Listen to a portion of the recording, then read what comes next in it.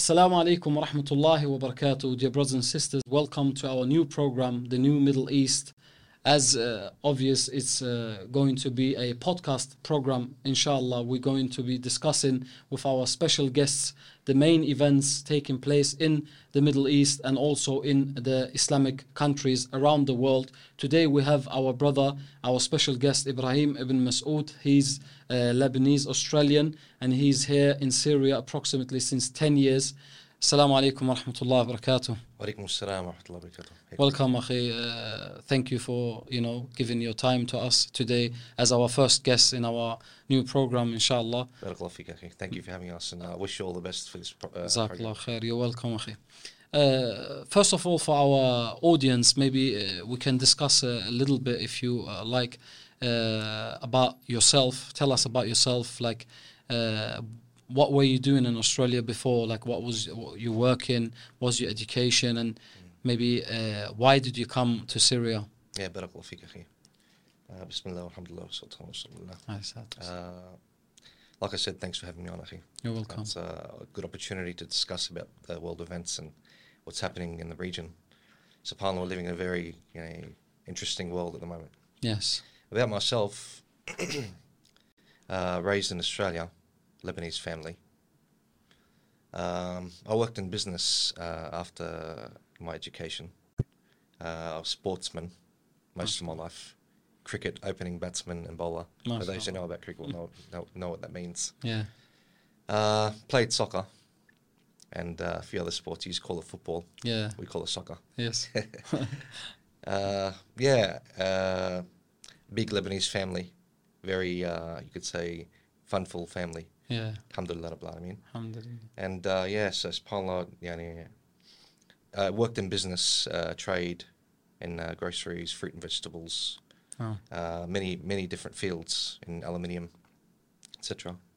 That's basically a little bit about myself. If you, the cliche story is always when the West is writing about us foreigners going to war-torn countries, to volunteer and to help the people, the oppressed people.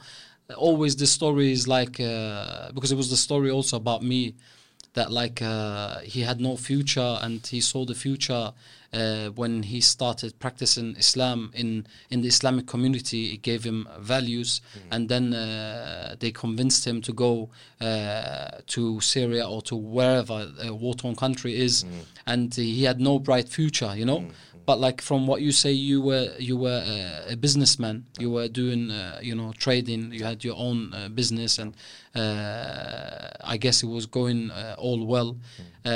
Why did you leave all this? For what did you leave all this? Why?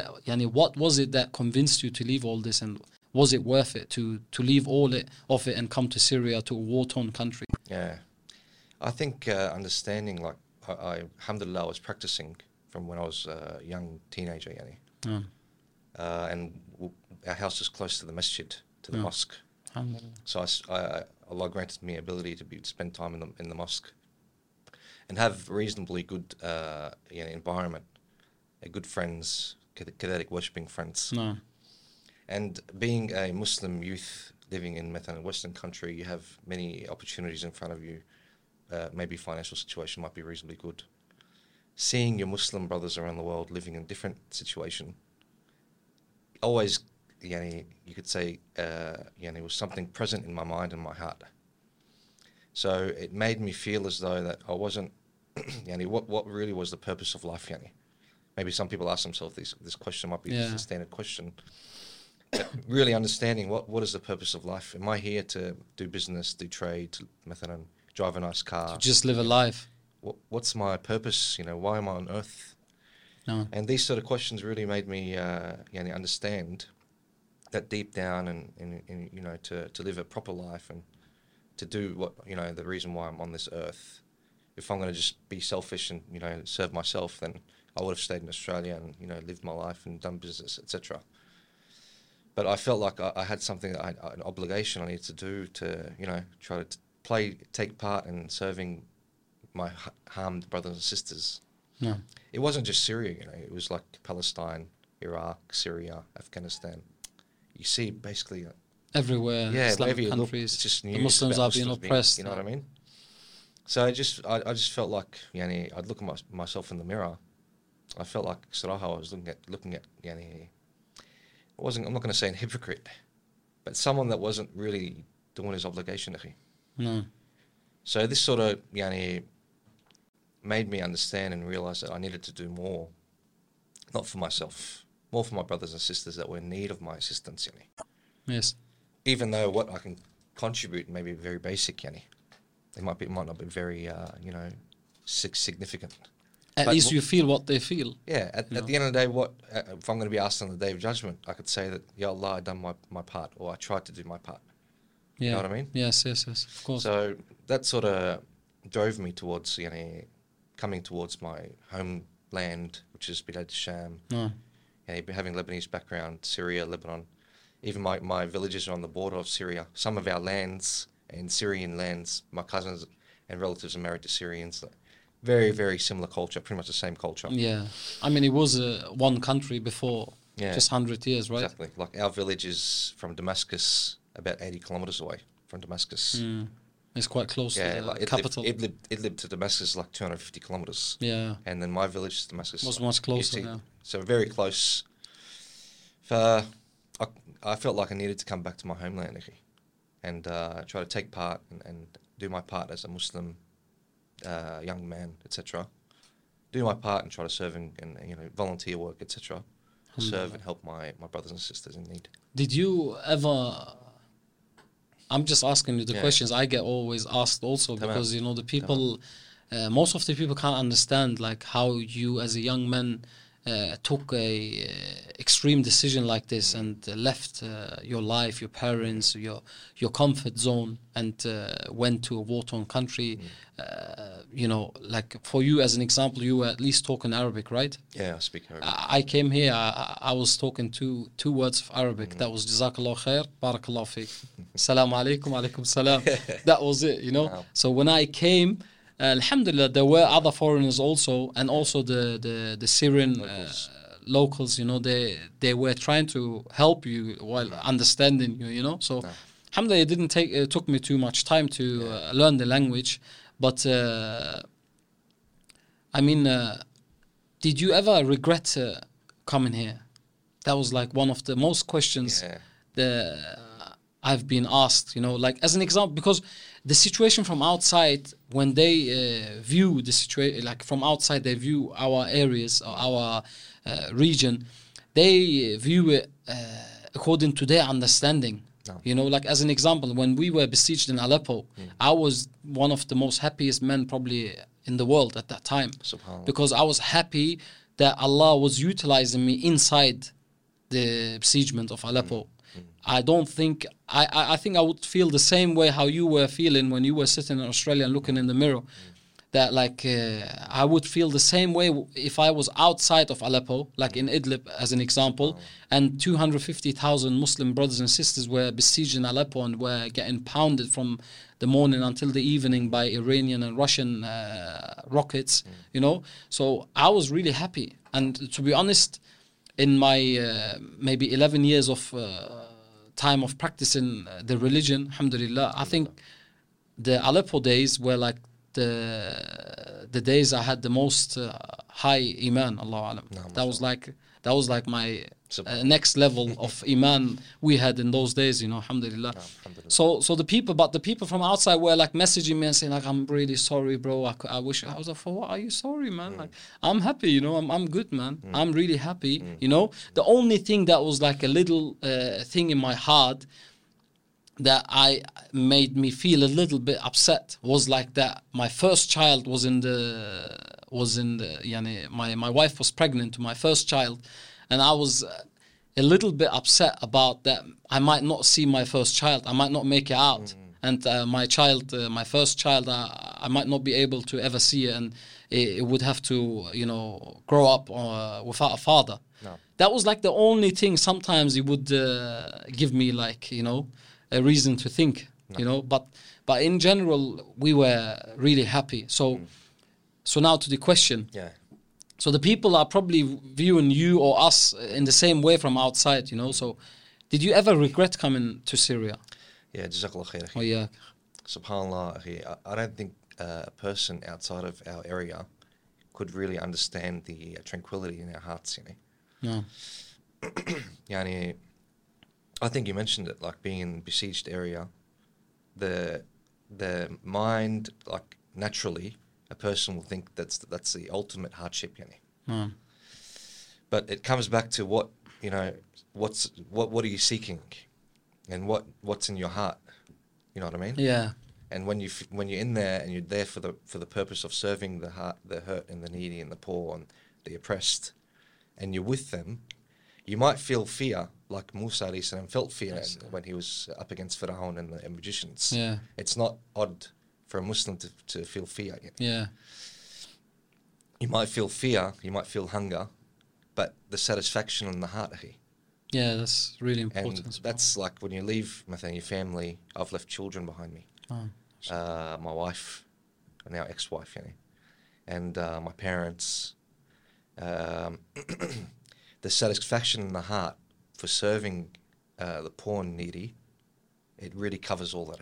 SubhanAllah. And also, SubhanAllah, as the prime point, is the promises of Allah Subhanahu wa Ta'ala. He's promised those who sacrifice in His path the grand or the greatest and the best rewards, and forgiveness, and all this sort of motivates you and pushes you towards your target, your goal, continuing. And like I said, tranquility, No. if you don't live here, you'll never be able to taste it, Saraha. So I know if you look at it, like I said, from the standard lens, it looks like it's hardship, poverty, airplanes, bombs, etc. But when you look at it from a Islamic, godly, lordly point of view, which is inshallah what we ask Allah for us to be looking at it through, then this is the opportunity, the golden opportunity. Then it's the best place to be in the world. Yes. At this time, And that's for the believer, as the Prophet sallallahu alaihi wasallam mentioned, that عجبا لأمر المؤمن إن أمره كله له خير. That amaze is the affairs of a mu'min, a believer, that everything is good for him. إن أصابته ضراء سراء شكر فكان خيرا له. If good befalls him, he is grateful and that is good for him. When أصابته ضراء صبر فكان خيرا له. And if hardship befalls him, he's patient and that is good for him. And this is only for the believer. SubhanAllah. So, SubhanAllah, one amazing thing is that living here and living amongst our brothers and sisters that are going through this real trials and tribulations, you see the verses of Allah subhanahu wa ta'ala in the Quran and the Sunnah and the Hadith of our Prophet sallallahu alaihi wasallam. You see them being translated on the ground. Yeah. You see them being implemented in front of you. Yeah, SubhanAllah, so many times it happens. And the rewards according to the hardship. So we're not seeking we wouldn't come to Syria to seek wealth or to seek comfort or all that sort of stuff. Inshallah, we came here to seek the pleasure of Allah. Inshallah. And then the ajr, the reward, is according to the hardship. And these sort of beautiful promises of Allah is what's pushed us forward and made us carry on. Yeah. May Allah Azza wa Jal accept of us and give us thabat. Jazakallah khair. I got a bit, that was a bit deep talk. Alhamdulillah. It's good to, rejuvenate this. Yeah, it's good to remember all this. Sometimes you get so busy with life, even here in the blessed lands of Sham, especially when there's not much war and hardship going on, like since the last 2 or 3 years, since the last offensive of Russia, has stopped and they come to some sort of ceasefire, it's more difficult to keep your iman high, subhanallah, because in the times of clashes and you go into the front lines, like as an example for me, as like I'm covering the events on the front lines and all this, you're always very close to death, even though you're always close to death. But when it doesn't happen, shaitan you forget it. Makes you forget, and makes you feel like comfortable. Now I'm still young, I'm healthy, I don't have nothing wrong, I will still live, I still have time to do tawbah and worship Allah Azza wa Jal, and have time still to seek His pleasure and that, but on the front lines, when you go and come, you lose every few days a car, a bike, you see brothers getting killed also in front of you. You see, it's like you always like being reminded of death, Then like you don't have no chance other than having high iman, unless you're a hypocrite. May Allah Azza wa Jal preserve us from being one. But subhanallah, it's, when you have these kind of deep talks with brothers, you come back to reality. Subhanallah, which is really important. Jazakallah khair. I want to talk about the World Cup. Because whoever lives on the world right now knows about it, and that there is right now a World Cup taking place, football tournament in Qatar also. So this is the first time ever, I think, that it's in a Muslim country, or also an Arab country. And it's also interesting to see that now the first time Morocco, a African Arab country, also is the first time now in the semi-finals. And it has really caused like some kind of how would I say, like discussion, like controversy, like in the ummah, like you had the ones who say like criticize the people who are happy about the victory of Morocco, a Muslim country, against Spain, against Portugal, against like non-Muslim countries, So you had the people who were criticizing it and saying like, oh man, what are you happy about? It's just a football tournament, or it's just a football match. It's not like that they conquered Spain, or that they conquered Portugal, No. And you had the middle standing people, as you always have in everything. You have the extreme ones, the extreme harsh ones, or the extreme soft ones, and you have the ones of the and then the center ones, and the the balanced ones. So anyway, from my analysis, I've seen, it's ajib that the Muslim Ummah has reached a level where, honestly, I enjoy football. I've played 20 years long football. I was playing football, I was 6 years old, and I was doing good in Germany when I was playing football, and I could have made a career, but alhamdulillah, Allah has chosen better things for me. Alhamdulillah. But and even when I came here, I'm playing football here also. We're playing weekly football with brothers, and to be social, also to do some sports, and to because it's fun, to play football. I enjoy it. So I enjoy watching football, and this is really also the first time ever that I have watched some matches in the World Cup in Syria. I'm here since 9 years. There was twice, I think, World Cup and once European Cup. I never watched them and never followed them. But this time, that like the Muslim countries like Morocco, the first time they are in the semi-finals now, and it's really like you see everyone, even the Arabs, the Muslims, they are like really happy about it. And also you see the Moroccan national team going, when they are victorious, they go after match around with Palestinian flags, and so it has caused like a controversy there in the Ummah. My analysis is that we have reached a level that Muslims are so hungry for victory. They are so hungry for victory because the Muslim Ummah is used to be so defeatist since 100 years, since the fall of the last Islamic empire, since the Ottoman Empire.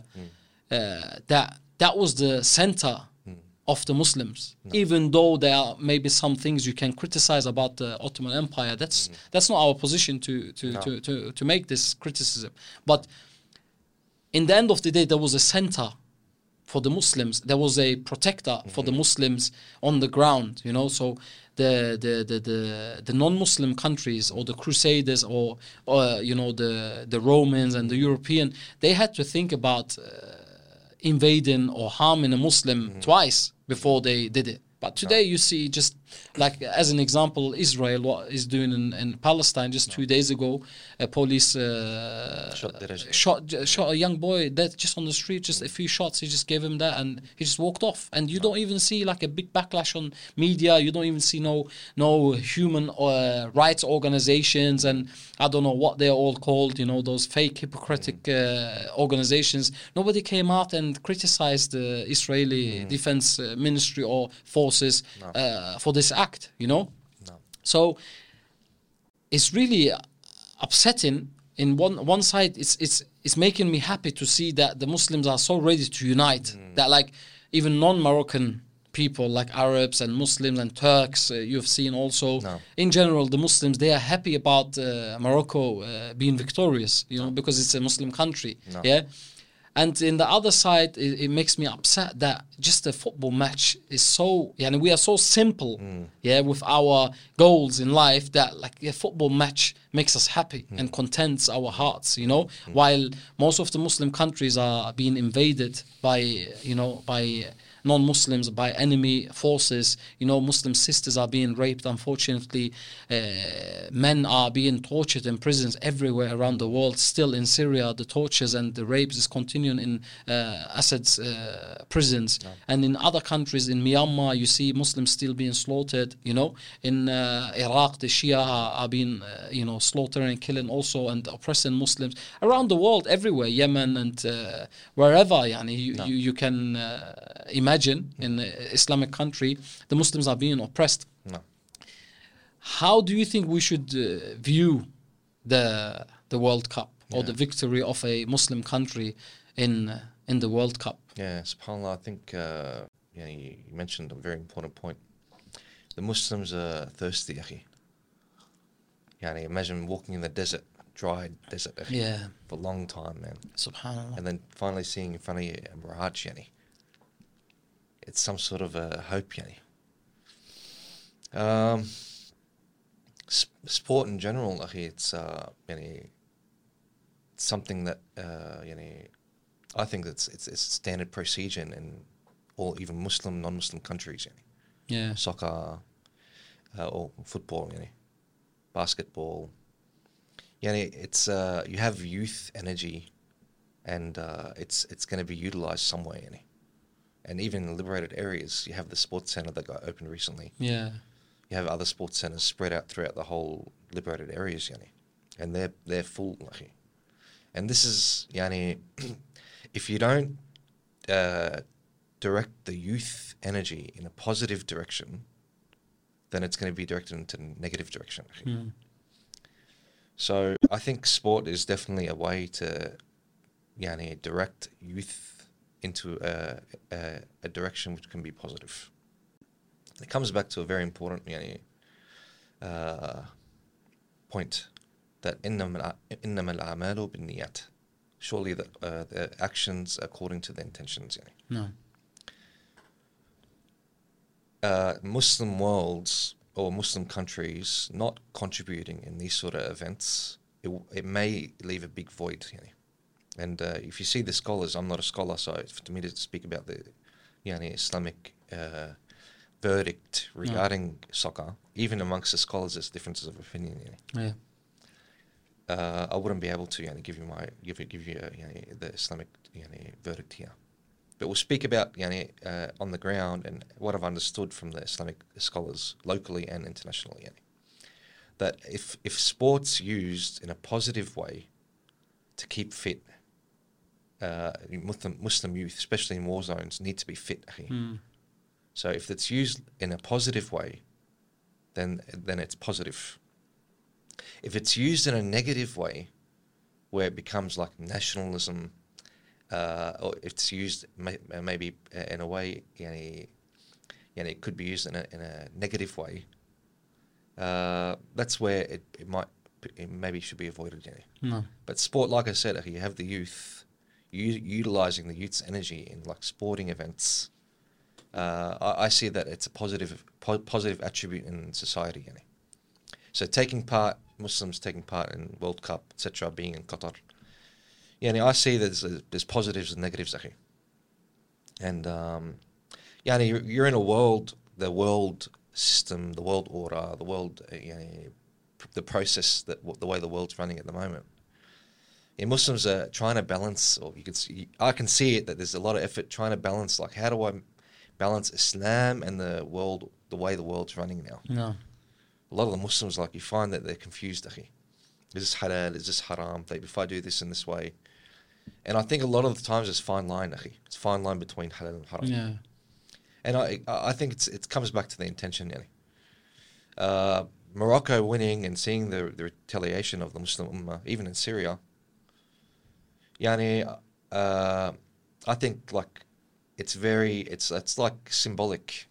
It's not just that they won; it's about who they won against, and it brings back memories of the Muslim times, yani, that our lands were occupied and have been occupied and are occupied, and Muslims went through a lot of hardship, a lot of hardship. I read about a German commentator that was commentating about the sport event. So he's saying that one of the members of the Moroccan sports team, the football team that won against Portugal, he went up to the stadium and kissed his mum and kissed his dad and hugged them, and it was like a family event. And he said this is something that we don't see in the West. So, and he was mentioning that this is we can learn from them, like the culture and the way that the respect towards the parents. One other person wrote, like, the Western youth are worrying about wearing colourful laces on their boots to support the gays and lesbians, where the Muslim sportsman is hugging his father and mum, kissing their heads, kissing their hands.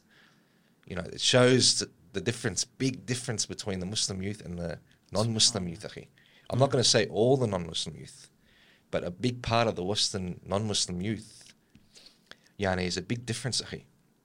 And Muslims are holding on to their culture, and I think holding on to their background, to their religion. I think there's a lot of khair, akhi, suraha. Yani, I understand that there's differences of opinion between the scholars regarding soccer, regarding football, regarding the World Cup, supporting, not supporting, following, not following. But I think a lot of khair came out of it. And you've seen Mathalan Zakir Naik. Yeah, I was just going to say. Other the scholars Dawah project is going on. Even Qatar themselves. Yani, subhanAllah, the Muslims and the Arabs, the descendants of Ismail alayhi salam, descendants of Muhammad sallallahu alayhi wasallam, they're known to be generous, akhi. No. So if you look at the Arabs, how they welcome their guests, I'd say that they overdone it. Many people will say this overdone it, akhi. But they welcome their guests. You have people coming in, experiencing a Muslim environment. The way they prevented the gays and lesbians and all the sort of LGBT. Also alcohol was drinking alcohol in the stadiums. Very, very, I'd say, powerful messages. And saying there's negatives. At the same time, we must be munsif. We have to have given self. There are positives as well in what's happened. And I think that a Muslim generally has to try to utilize and try to make the best out of all circumstances. Wallahu alam. Jazakallah khair. Coming to our region, I wanted to discuss with you also shortly, maybe about the liberated areas. It might be a bit confusing to the people outside who do not understand what's going on really here in Syria, especially in the northwest of Syria, or also in the northern areas of Syria. We have two different areas which are called liberated areas. It's the areas which is controlled by Hayat Tahrir al-Sham, which is the Greater Idlib area, which includes northern Latakia, northern Hama, southern and eastern and northern Idlib, and also some parts of western Aleppo, which is the Greater Idlib area, is known to the people. And then we have the areas which is controlled by the Turkish-backed Syrian National Army, which is in the northern areas, the Euphrates Shield areas, the Olive Branch operations areas like Afrin, Azaz, Al-Bab, Jarablus, those areas in the northern Aleppo side. And the fact that just 1 or 2 months ago there was some skirmish between the groups Tahrir Sham entered the northern areas to Afrin, and they were trying to continue towards Azaz, and then it got somehow solved, and it calmed down now at this moment. So the people might ask now, first of all, why are there two liberated areas? Why are the liberated areas not united under just one revolutionary body? Like governmental and military-wise, No. just as Idlib is. Why is the Aleppo areas, the liberated areas of Aleppo, not united? SubhanAllah, it's a very deep topic, Yani. Yeah. And at the moment, I'd say it's a priority or the most important topic. No. I strongly believe, Akhi, that if the Syrian Revolution and its men do not organize themselves and unify soon, then someone else will take their spot, Akhi. And it's reached a stage where there's no real reason why there shouldn't be unity, Akhi. I try to think of why should there not? What's be the unity, reason? Akhi? Yeah. SubhanAllah. Yani, I'm saying on an Islamic or even on a organizational, managemental perspective. I'm not saying on a personal, my own personal benefits or the enemies, I'm saying internally, Yani. What is the obstacle? I wouldn't, 3 years ago, I'd say, it's a tough one, man. It's difficult. It's difficult, it's postpone it, Yani. Put it on the ice. But now, even from the start of 2022 onwards, what is the reason, Akhi? It just doesn't make sense. What is blocking it from happening? happening? You know what I mean? Yeah. Why? Even I followed up some personalities in the Middle East, Qataris and Saudis and other people that maybe pro-revolution speak about what's happening on the ground. You really find the sense of they're just amazed, how could you not unify, Akhi? It just doesn't make any sense at all. How could you fail to unify after 11 years of revolution? Also, Akhi, just touching upon the word unify, could be understood in many different ways. And I think it shouldn't be a black and white understanding of unification, Yani. There's many different ways, there's many different scenarios that can achieve it. It's not black and white, Yani. For SubhanAllah, Yani, the unification of the northern part of Syria, northern Idlib, northern Aleppo, eastern Aleppo, Yani, this is a strategic obstacle, Akhi, and at the same time a strategic opportunity which needs to be exploited. And I think what happened in 2 months ago, I think in November, October-November, what happened between the factions in northern Aleppo, I think it broke the ice, Akhi. I think it opened up opportunities for this. And it was it's got to get done. You know what I mean? It's it's just got to happen. And there's always going to be issues in front of it, Yani. So you do have people that oppose some sort of a unity or some sort of a unified umbrella. You have people that oppose this. Why is it, in your opinion? Yeah, I mean, I have my opinion. Yeah, What is your opinion? I think there's a lot at stake for To lose. particular personality. To lose. Yeah, basically. if you don't look at the greater benefit, or you don't look at a greater project, then you'll have a lot to lose, Akhi. If it's your personal project. Yeah, if it's something that you've got your own little circle or your own little group, your own little... And you benefit from the situation. Yeah. Also, I think there are international and maybe regional powers which may not be happy with it. I think they're more the way the status quo at the moment is better off for them. Unity, okay, what could that lead to let's avoid that because it's grey. It's strength. Now we know what it's like. It's Leave clear it as it is.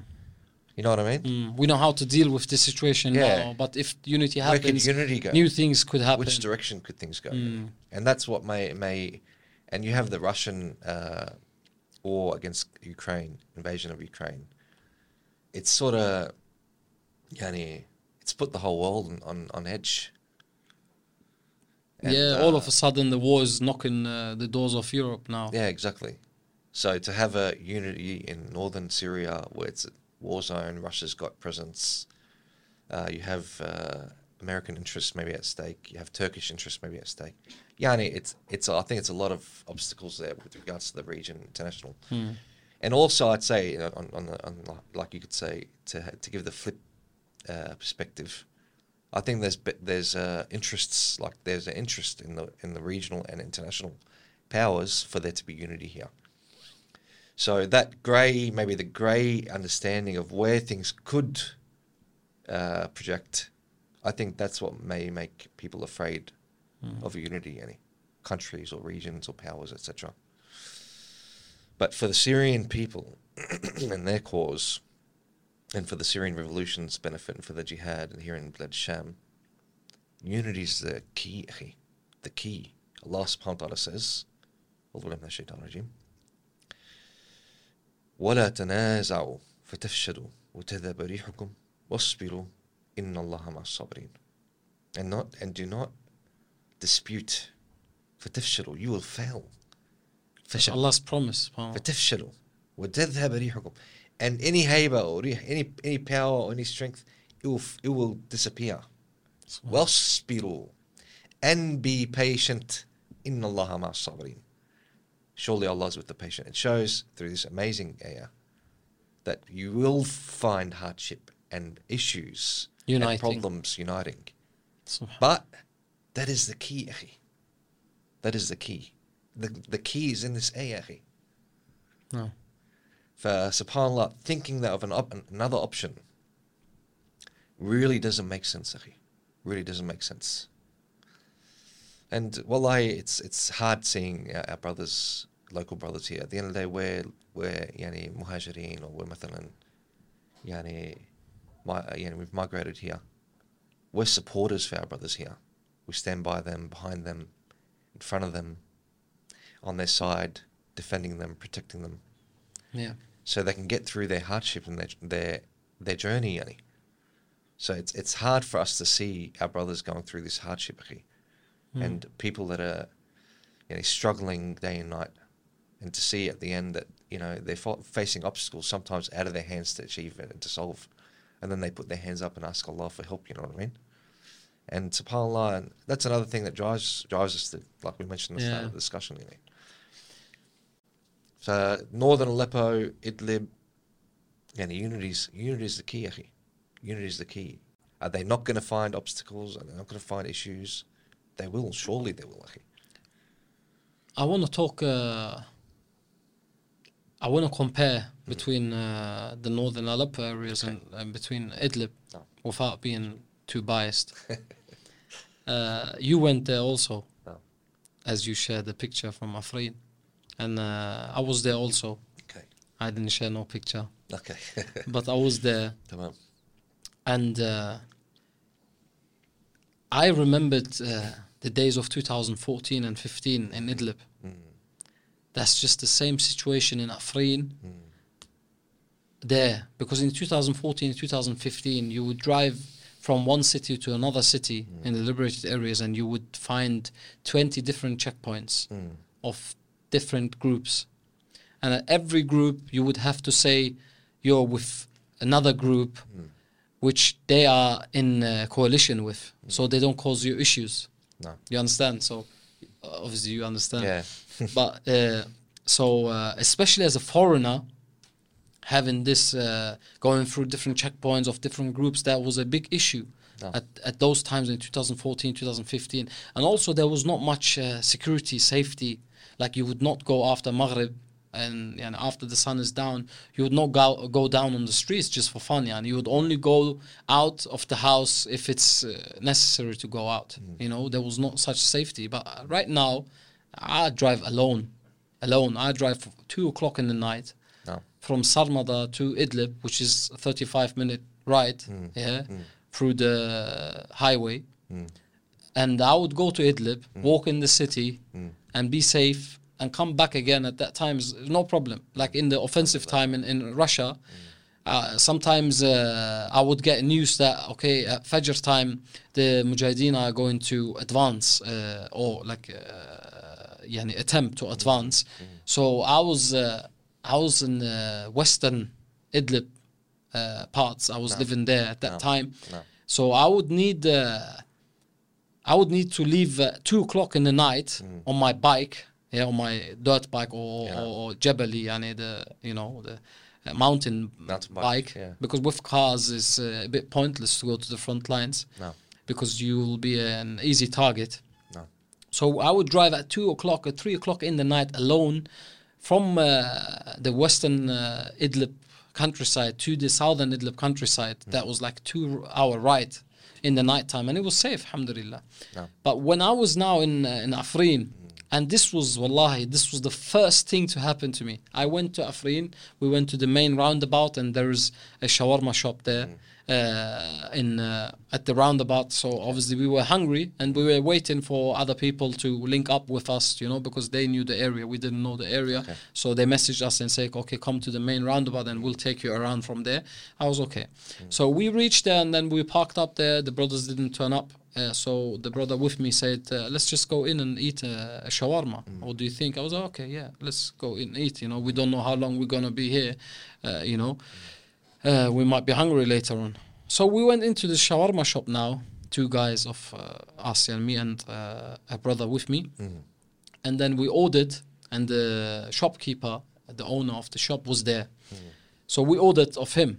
And we were like, being nice to him and like speaking normally, And then we sat down on the table.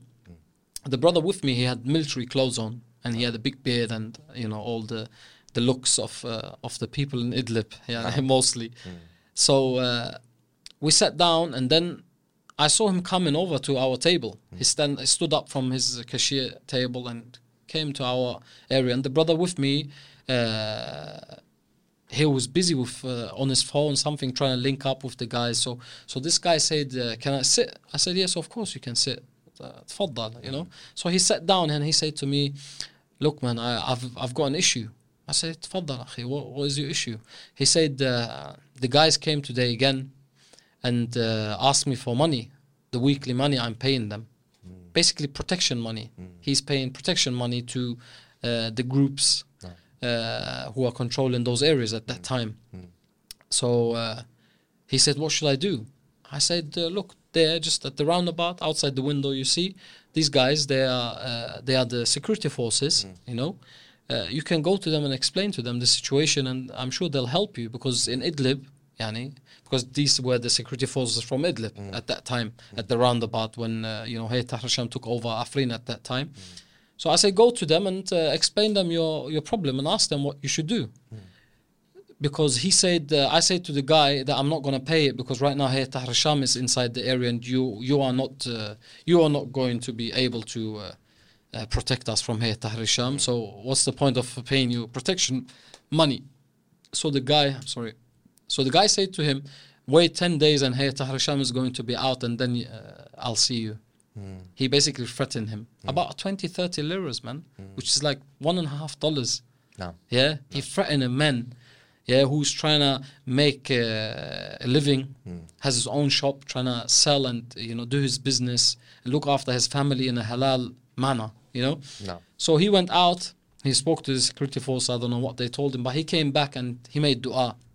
He said, mashallah, I'm really happy about the situation, Allah qawwihum, Allah iftah alayhum, may Allah make them victorious, may Allah give them strength and power, and may Allah take revenge from those groups who were there before. So I was really shocked about this, because we don't have things like that in Idlib. We don't know like protection money, and I don't know such things. Yeah, of course there are mistakes happening, of course there are wrongs happening, But like things like that, like where security forces or groups, revolutionary groups here in Idlib are going about just like gangsters, you know, like threatening people just because they got a gun and they got military power and they're like trying to cut protection money off the people's rizq, you know. That's not on in Idlib. We don't know this business, you know. No.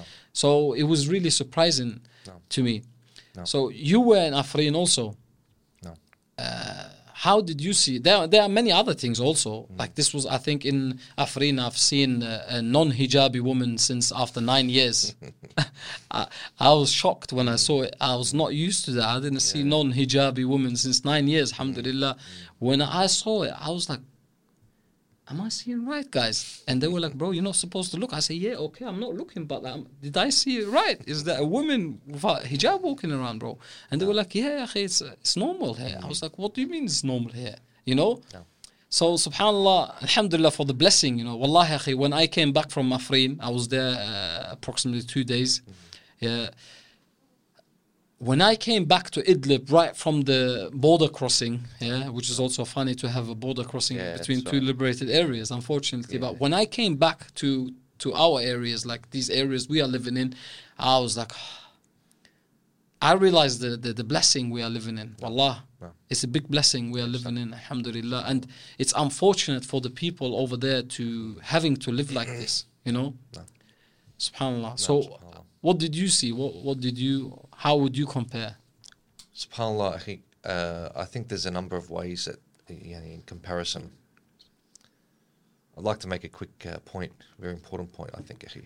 Yes. There's a lot of good, genuine brothers in northern Aleppo, as well as in Idlib, Yes. A lot of good, genuine people, I think northern Aleppo is an example of what disunity is going to be like, akhi. Yes. What disunity is like you mentioned in 2015, 2016. That every group is just doing whatever they want to. Yeah, it's just a really sour flavour.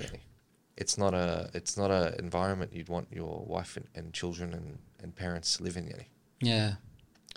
And it's definitely something that shouldn't carry on. It needs to be cured.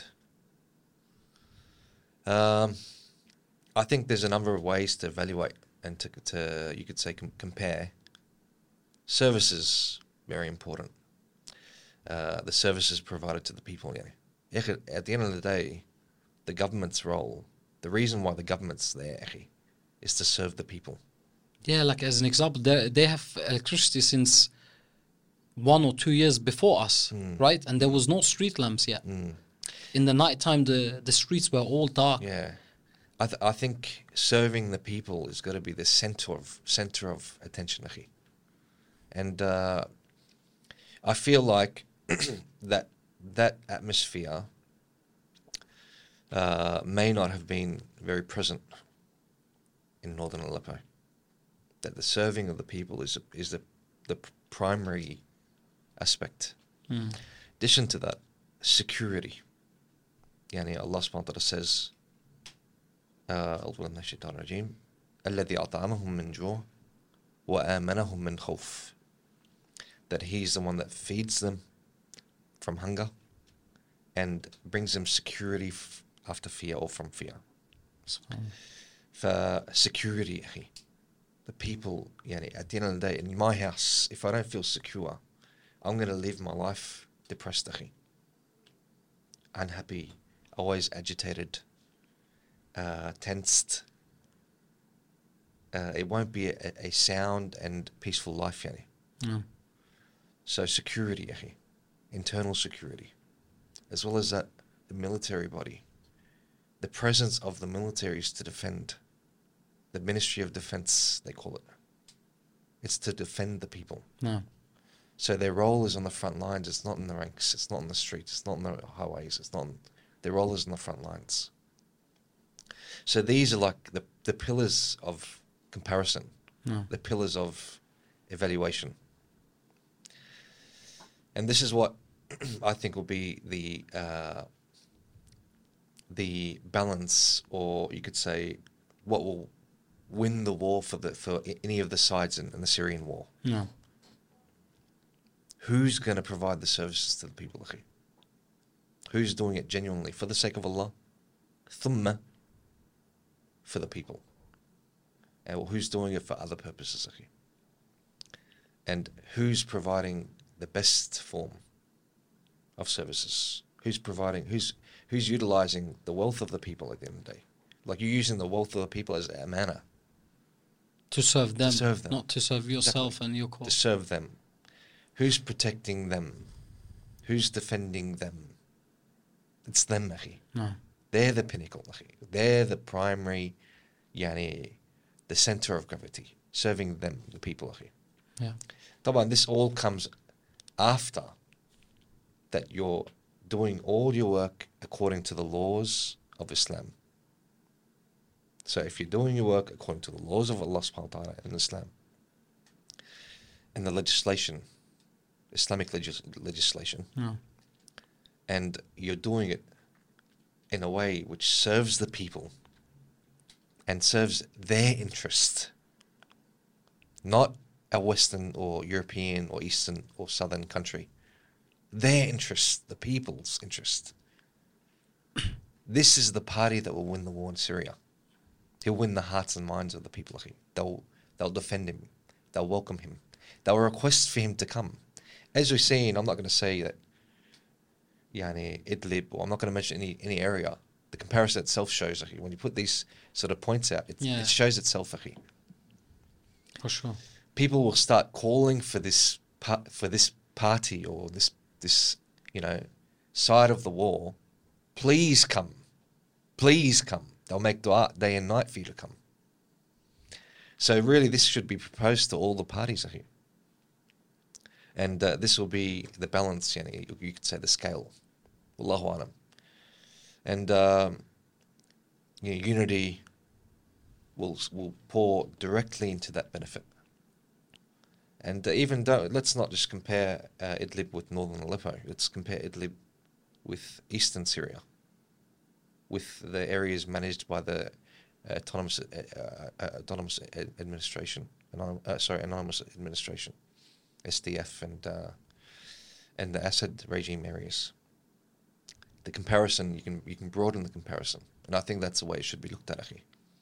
And hopefully in the future it will be 3 comparisons, between northern Syria, the liberated areas, with the eastern Syria, with the Assad regime. No. Not Idlib with northern Aleppo. Yeah. Then Idlib was, Inshallah. you know what I mean? Yes. And I think that'll be a big win for us, for the revolution side, This will be a fatal blow to the Assad regime. Fatal blow. Especially that Russia's on the back foot, Iran's got internal problems, the Assad regime's going through financial, economic, social, security crisis. Oh. It's like a skeleton just waiting to die, So there's many opportunities in front of the revolution, akhi. And the Syrian people, mashallah, they're so determined, akhi. They just put up with it and keep going, akhi. Yeah, they are. Put up with it, keep going. Put up with it, keep going. You know what I mean?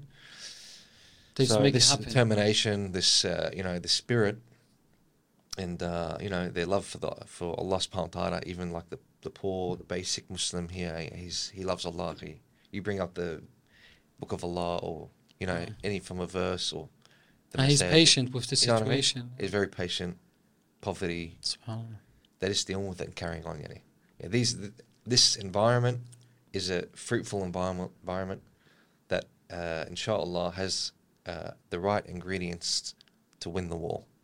Inshallah. So there are obstacles in front of the Syrian people, and they're carrying on. One of the obstacles is unity, which is prime obstacle. And I think, like I said earlier, the ice has been broken. Yeah, I think they're working towards it. I think it's coming closer. It's step by step, akhi. Yeah. Coming closer.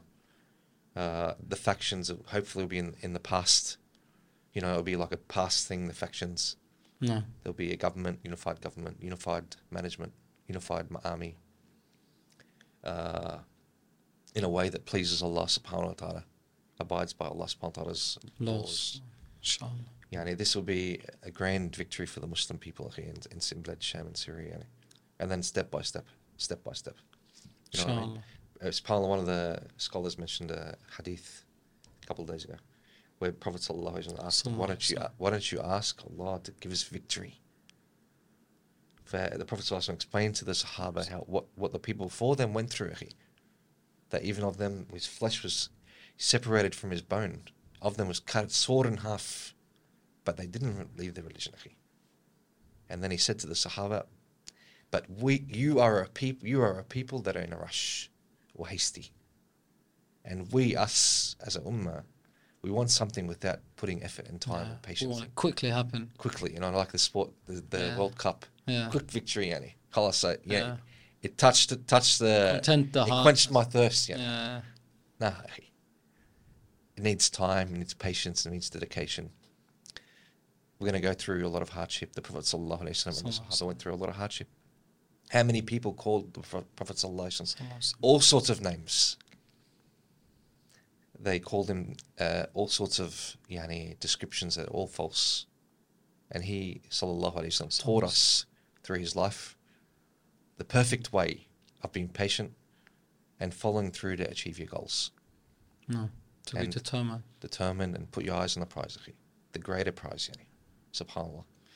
I think there's the Muslims here in Bilad al-Sham have a lot in front of them, a lot of khair in front of them, and slowly but surely. Let's hope we're not of those who are hasty, slowly but surely we'll achieve it, inshallah. Inshallah, bidnillah. Jazakallah khair. Barakallah feek. It was good having you. Thank you. And may Allah reward you for being our first guest on our new program. My pleasure. Jazakallah khair for your time. And thank you for watching, brothers and sisters. This was our first episode of the new Middle East with our special guest, our brother Ibrahim Bin Mas'ud. And we hope to see you again in our new episode. Jazakumullah khairan. Assalamu alaikum wa rahmatullahi wa barakatuh.